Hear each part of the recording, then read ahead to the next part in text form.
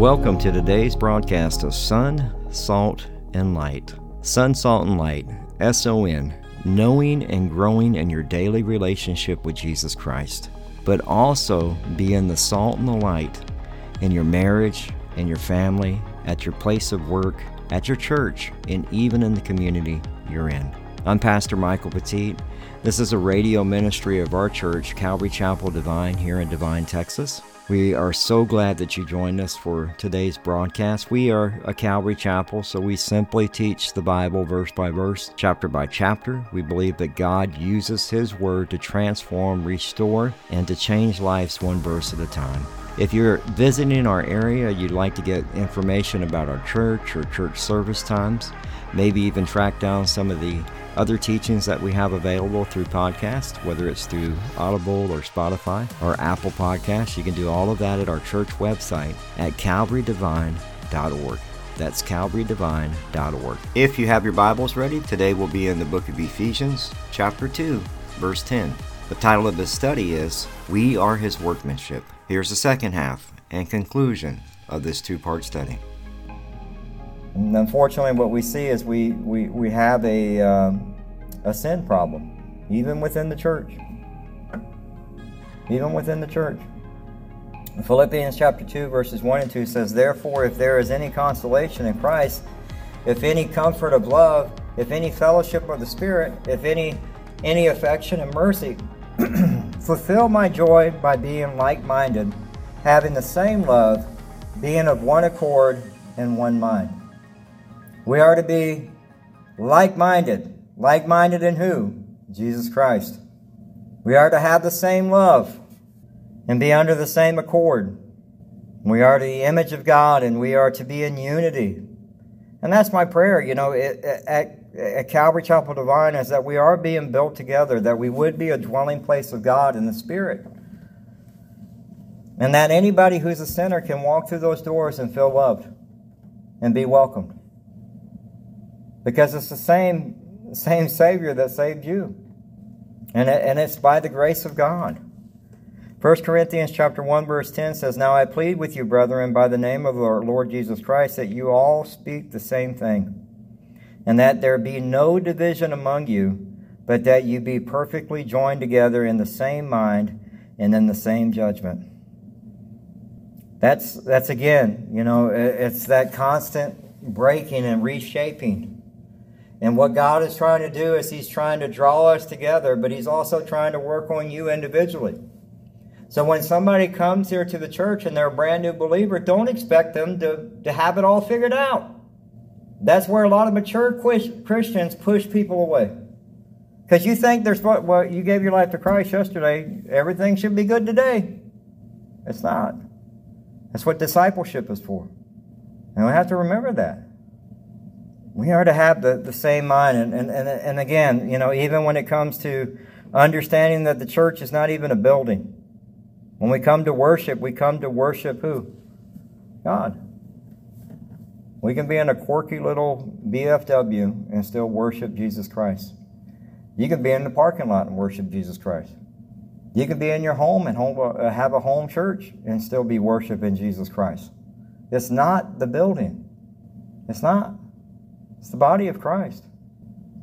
It's the body of Christ. We come together to worship. We forget that. There's always that one, video I've seen where I don't know if it was in the Philippines or where they're at, but they're sitting in church and they're up to water up to their knees. But they're in church worshiping God. And somehow, I don't know how they did it, but the keyboard player has this cord hanging up from top so you don't get electrocuted. But he's still playing worship. And we complain about buildings. We're spoiled. Our second point is works versus good works. So we're created for good works. In Ephesians chapter 2, verse 10, it says, created in Christ Jesus for good works. All right? So you've got to remember, who do you belong to? Jesus Christ. That word created means He's creating something that's never existed before. Okay? Like Jesus is, you're a new creation in Christ, and He's creating something new. You shouldn't look like the old you. If there is, maybe you've jump back into verses 2 and 3 for a little bit. Maybe you dipped your foot in the pond or something. But understanding, like when we read this, is that he's reminding the church of Ephesus that, hey, you're created in Christ Jesus. You're a new creation. They had the temple of Artemis and they were practicing magic. They were actually believed that they could call on spirits to do the bidding that they needed to do. They had books to do it. And they're doing this on TikTok now. You want to learn how to cast spells? Don't do it. Because you're asking for something to come into your life that you don't want. But they're doing it on TikTok. They'll teach you how to become a witch, how to cast spells. But I love it. At the end of the day, it's a reminder that, look, you don't belong to that world anymore. And Paul, that's why he went over that in Ephesians chapter 2, verse 2, in which you once walked according to the course of this world, according to the prince of the power of the air, the spirit who now walks in the sons of disobedience. And so Paul, as he writes that, they were demonic. They were worshiping false gods. They had books of demonic spells. And these are the Gentiles that are now becoming Christians. They're becoming followers of Christ. But I love what happens in Acts chapter 19. In Acts chapter 19, verses 17, it says, "This became known both to all the Jews and the Greek dwelling in Ephesus. And fear fell on them all. And the name of the Lord Jesus was magnified. And many who had believed came confessing and telling their deeds. Also many of those who had practiced magic brought their books together and burned them in the sight of all. And they counted up the value of them, and it totaled 50,000 pieces of silver. So the word of the Lord grew mightily and prevailed." When you actually become a new creation in Christ, the word of the Lord should grow. It should prevail. People should say, "Man, I don't know what happened to him or her, but something's different." It's God. It's God. But I love that the word grew and God prevailed. And it's understanding, why did the word of God grow and prevail? They started throwing out all their junk. Okay? This is important. Because what happens with people is they'll come to church. It's funny because we had a pretty packed church last week. And then after Easter, I've done my Easter thing. Right? And that happens. But what happens is we have our appetites for the things of God we get filled up with the junk food of the world, so to say. Instead of seeking the bone and the marrow of God's word, you're wanting the Twinkies. And if anybody's ever told you Twinkies have no substance of value at all, they don't do anything for you besides give you diabetes if you eat a lot of them, right? But that's how we get with the things of this world. As we start filling our appetites with the junk food of this world, and we start having distance in the Word of God, we start having distance in our prayer time, we even have distance in our fellowship. And what happens is, with that distance, it's easier for us to start drifting away from the Lord. And so what I love about this is they actually took and all the things that define them as demonic, these books, these valuable pieces of silver, and they burned them. They burned them. To the point it killed the economy. And if you read a little bit further down in Acts chapter 19, you see one of the businessmen wanting to take Paul and have them arrested because they were losing money. People weren't buying false gods anymore. And so the business owners started losing money. That's what happens when the Word of God gets a hold of somebody or a group of people. Their appetite for the things of God is what drives them. And it should be the same thing for us. So what junk food do you have in your life of this world that you need to get rid of? Are you spending too much time on the phone? Are you spending hours vegging out in front of the TV? Watching things that you know you're not supposed to be watching? That don't bring any spiritual growth in you at all.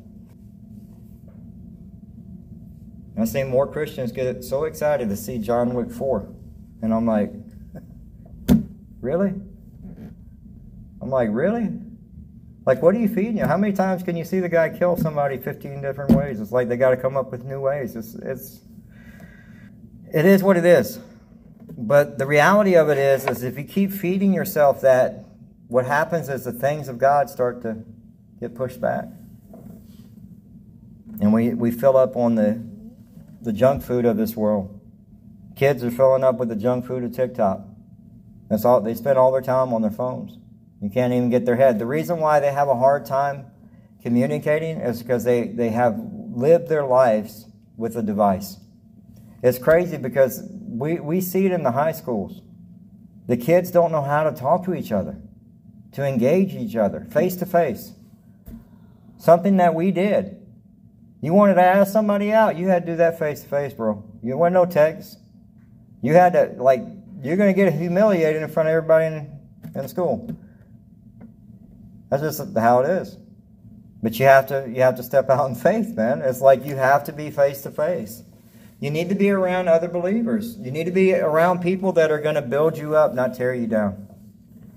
That's the thing. We start hanging around with the old things of the world, and next thing you know, you're dipping your toe back into verses 2 and 3. You're becoming that child of wrath again, or that son or daughter of disobedience. Because you're going back to the old things. You're going back to the old you. In Ephesians chapter 2, verses 14 through 16, it says, "For he himself is our peace, who has made both one and has broken down the middle wall of separation, having abolished his flesh, the enmity, that is, the law of commandments contained in ordinance, so that as to create himself one new man from the two, thus making peace, and that he might reconcile them both to God in one body through the cross, therefore putting to death enmity." The enmity. And so I love that. What he did is he broke down the wall and he's saying, look, all that old stuff, you're done. You're now a follower of Christ. And the two become one. You're one-minded, one love, one accord. Right? And he tells us that you are reconciled. You're reconciled by what? Faith in Christ alone. Nothing that you did that you earned it. And he draws these two ethnic groups that would have been polar opposite together. That's what Jesus does. In 1 Corinthians chapter 3, verses 16 and 17, it says, "Do you not know that you are the temple of God, and that the Spirit of God dwells in you? If anyone defiles the temple of God, God will destroy him, for the temple of God is holy, which the temple you are." All of us together are the temple. We're the church. We worship God. We are His workmanship, created in Christ Jesus. And the thing is to remember, like, we are created and prepared for good works, but to understand that when you step out to do God's work, you will be hated. When you step out and tell somebody, I am a Christian, there are going to be people that come against you. In John 15, verses 18 through 19, it says, "If the world hates you, you know that it hated me before it hated you. If you were of the world would love its own. Yet because of you are not of the world, but I chose you out of the world, therefore the world hates you." This is why one of the things that really broke my heart this past week is to see Transformation Church in Tulsa, Oklahoma. If you attend that church and you're hearing this, you need to run from that church. The apostasy that's being taught from the pulpit, my God, I don't know what is going on. We had plays that were put together for Easter service. We had one that was done with Disney with Beauty and the Beast, and Belle was crucified. Go figure that. Who's the pastor of that church? And then with Transformation Church, it looked like the Grammys. And they had a woman being crucified. They had girls up on the stage twerking on a Sunday service. And the pastor tells you at the beginning of the service, we're going to get as close to the line of sin as I can take you. I don't want to be in that church because I don't know if he knows where the line is. Now, if you want to do that as a production outside the church to try to reach the unbeliever, then do that. But don't do it on a Sunday service. Because what we're saying is when we do these type of things, we're saying that the Word of God is not enough. The resurrection story within itself It is not the pastors or the worship that draws people to Christ. It's God's Word that transforms lives. That's it. You don't need me up here. You just need somebody teaching the Word of God, doing it biblically. And that's what happens as we start following pastors. Or we start following, oh, I only like this worship leader. And that's what starts happening. And sadly, I don't try to knock that person, but that's the largest growing church in the United States right now. They're telling you that you can commit adultery here, which is lust, which is a sin, but that's not a sin. But that's what they're teaching. Oh my Lord. It's sad. But see, what we have to be very careful with as Christians is that we don't become apathetic to the things of this world that go against God's Word. Okay? What do I mean by apathetic? That means that you start to wean from the Word of God and start to adapt to the culture. For some reason, the new progressive Christianity believes that they figured out something that the Apostle Paul never figured out, that Jesus never figured out. Like they have a new revelation that it's okay to be gay, that it's okay to be trans, that abortions are all right, that we worship creation and not the Creator, that we somehow missed it, that Jesus missed it, that the Apostle Paul missed it, that the disciples missed it, that the old prophets missed it. We have a new revelation. We cannot be apathetic to the things that go against God's Word. And trust me, every time I can, I have nieces that have chosen this lifestyle, and we love them. We talk with them. And when we get a chance that they ask us to pray for them, we pray for them. If they ask me a question about the Bible, I answer it. I invite them to church.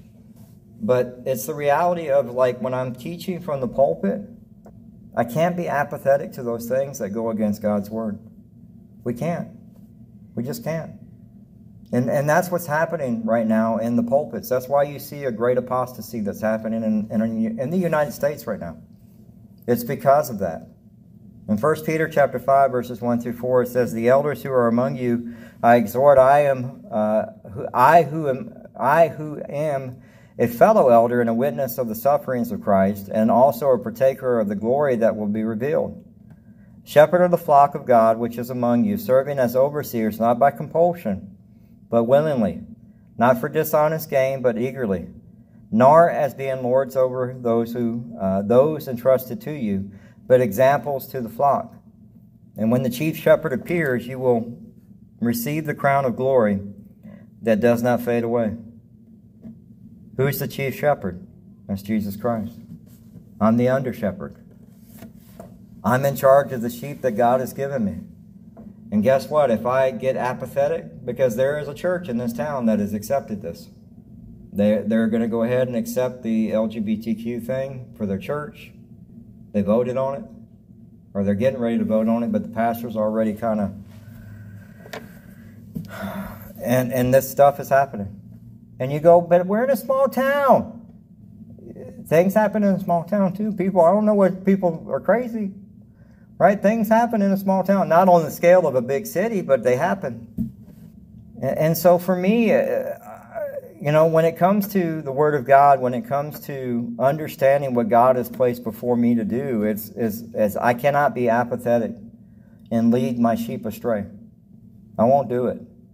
If I start having those thoughts, I need to walk away from the pulpit, because it goes directly against what God's Word says.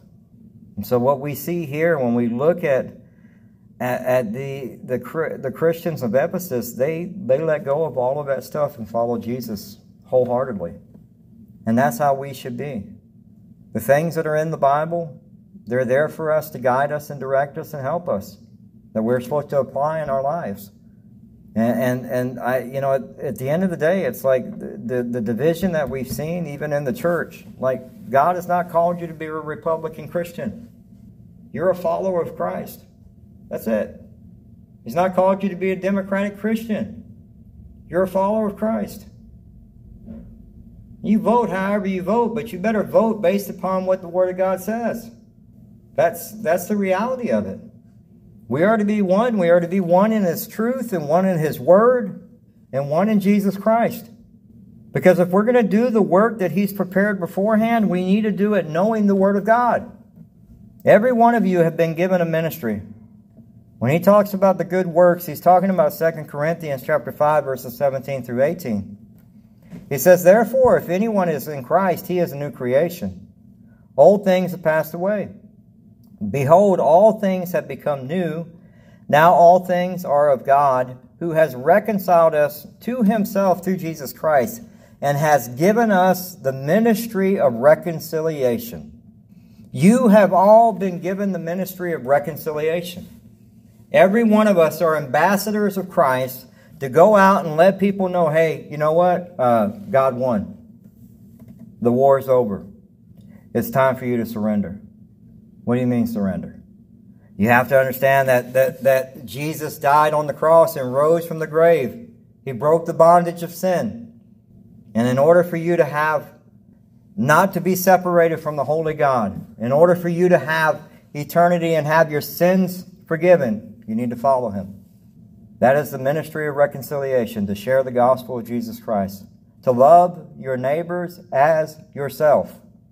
There are simple things that we are all supposed to do as Christians that we're not doing. We've all been given that. The message of reconciliation, it's the ministry of reconciliation. It's understanding we don't reject God's word. We don't become apathetic to the things that go against God. We are His creation. We are a new creation. We are His workmanship. And you were bought at a price. You need to remember that. At 1 Corinthians 6, verse 20, it says, for you were bought at a price, therefore glorify God in your body and in your spirit, which are God's. In Ephesians chapter 64, verse 8, it says, but now, O Lord, you are our Father, we are the clay, and you are a potter, and all we are the work of your hands. So what is the difference between good works that have been prepared for you and the works of the flesh? Well, he kind of talked about it in verse 9. Not of works, lest anyone should boast. Right? Those are just the works. Those are the works where I want to be seen. Well, guess what? You got your crown was here on earth. If that's you. Like I'm here to have, like, man, look at me. But you've been given your crown. Don't expect it when you get to heaven. You're doing it without recognition. The works of the flesh are motivated by the flesh. They're works to boast in front of people. And you're going to, now this is for the unbeliever, because this is the works we're talking about, is you're going to try to pass them off to God as good works. That's the difference between works and good works. In Matthew chapter 7, verses 22 and 23, it says, on that day many will say to me, Lord, Lord, did we not prophesy in your name and cast out demons in your name and do mighty works in your name? There's the word works. But listen to what Jesus tells them. Verse 23, and then I will declare to them, I never knew you. Depart from me, you workers of lawlessness. So Jesus acknowledges that they worked, but it was for lawlessness. You're going to try to give me these things saying they can pay your way into heaven. So when we're motivated by self, when we're motivated by the flesh, those are just works. But when you do good works, it's a place of humility. It's being led by the Holy Spirit. You're doing it because you want to serve God. You love God. You glorify God. And you're doing it because you have a thankful heart. Because you know God personally. In Romans chapter 9, verse 23, it says, and that He might make known the riches of His glory on the vessels of mercy, which He had prepared beforehand for glory. When we all do good works, it stirs up the love for more good works. I can tell you, we're going to go do these events, and you know what's going to happen? People are going to catch on fire. And just like the Ephesians that went and started burning books up, people are going to catch on fire for God. And it's going to start stirring up the Christians to do good works, to want to serve and serve God in love. In Hebrews chapter 10, verse 24, it says, and let us consider how to stir up one another to love and good works. When you see somebody, if you're upset, I can't believe they got to do that. You got the wrong heart. Well, how come they figured that out. We've been trying to figure that out we've been trying to figure that soundboard out since we've been here. It is what it is. We tried. And yet God, look, we have sound. Praise God. Like, we still have sound. Tony and Court and Floor, they all adapted. And God provided. Well, that concludes today's broadcast of Sun, Salt, and Light Radio. We hope that you enjoyed it. If you'd like to submit a prayer request or get in contact with us or find out service times, you can do all of that at our website, as well as get our podcast at Spotify, Audible, TuneIn Radio. Pretty much wherever you can find a podcast, you can just type in Sun, Salt, and Light and you'll find it.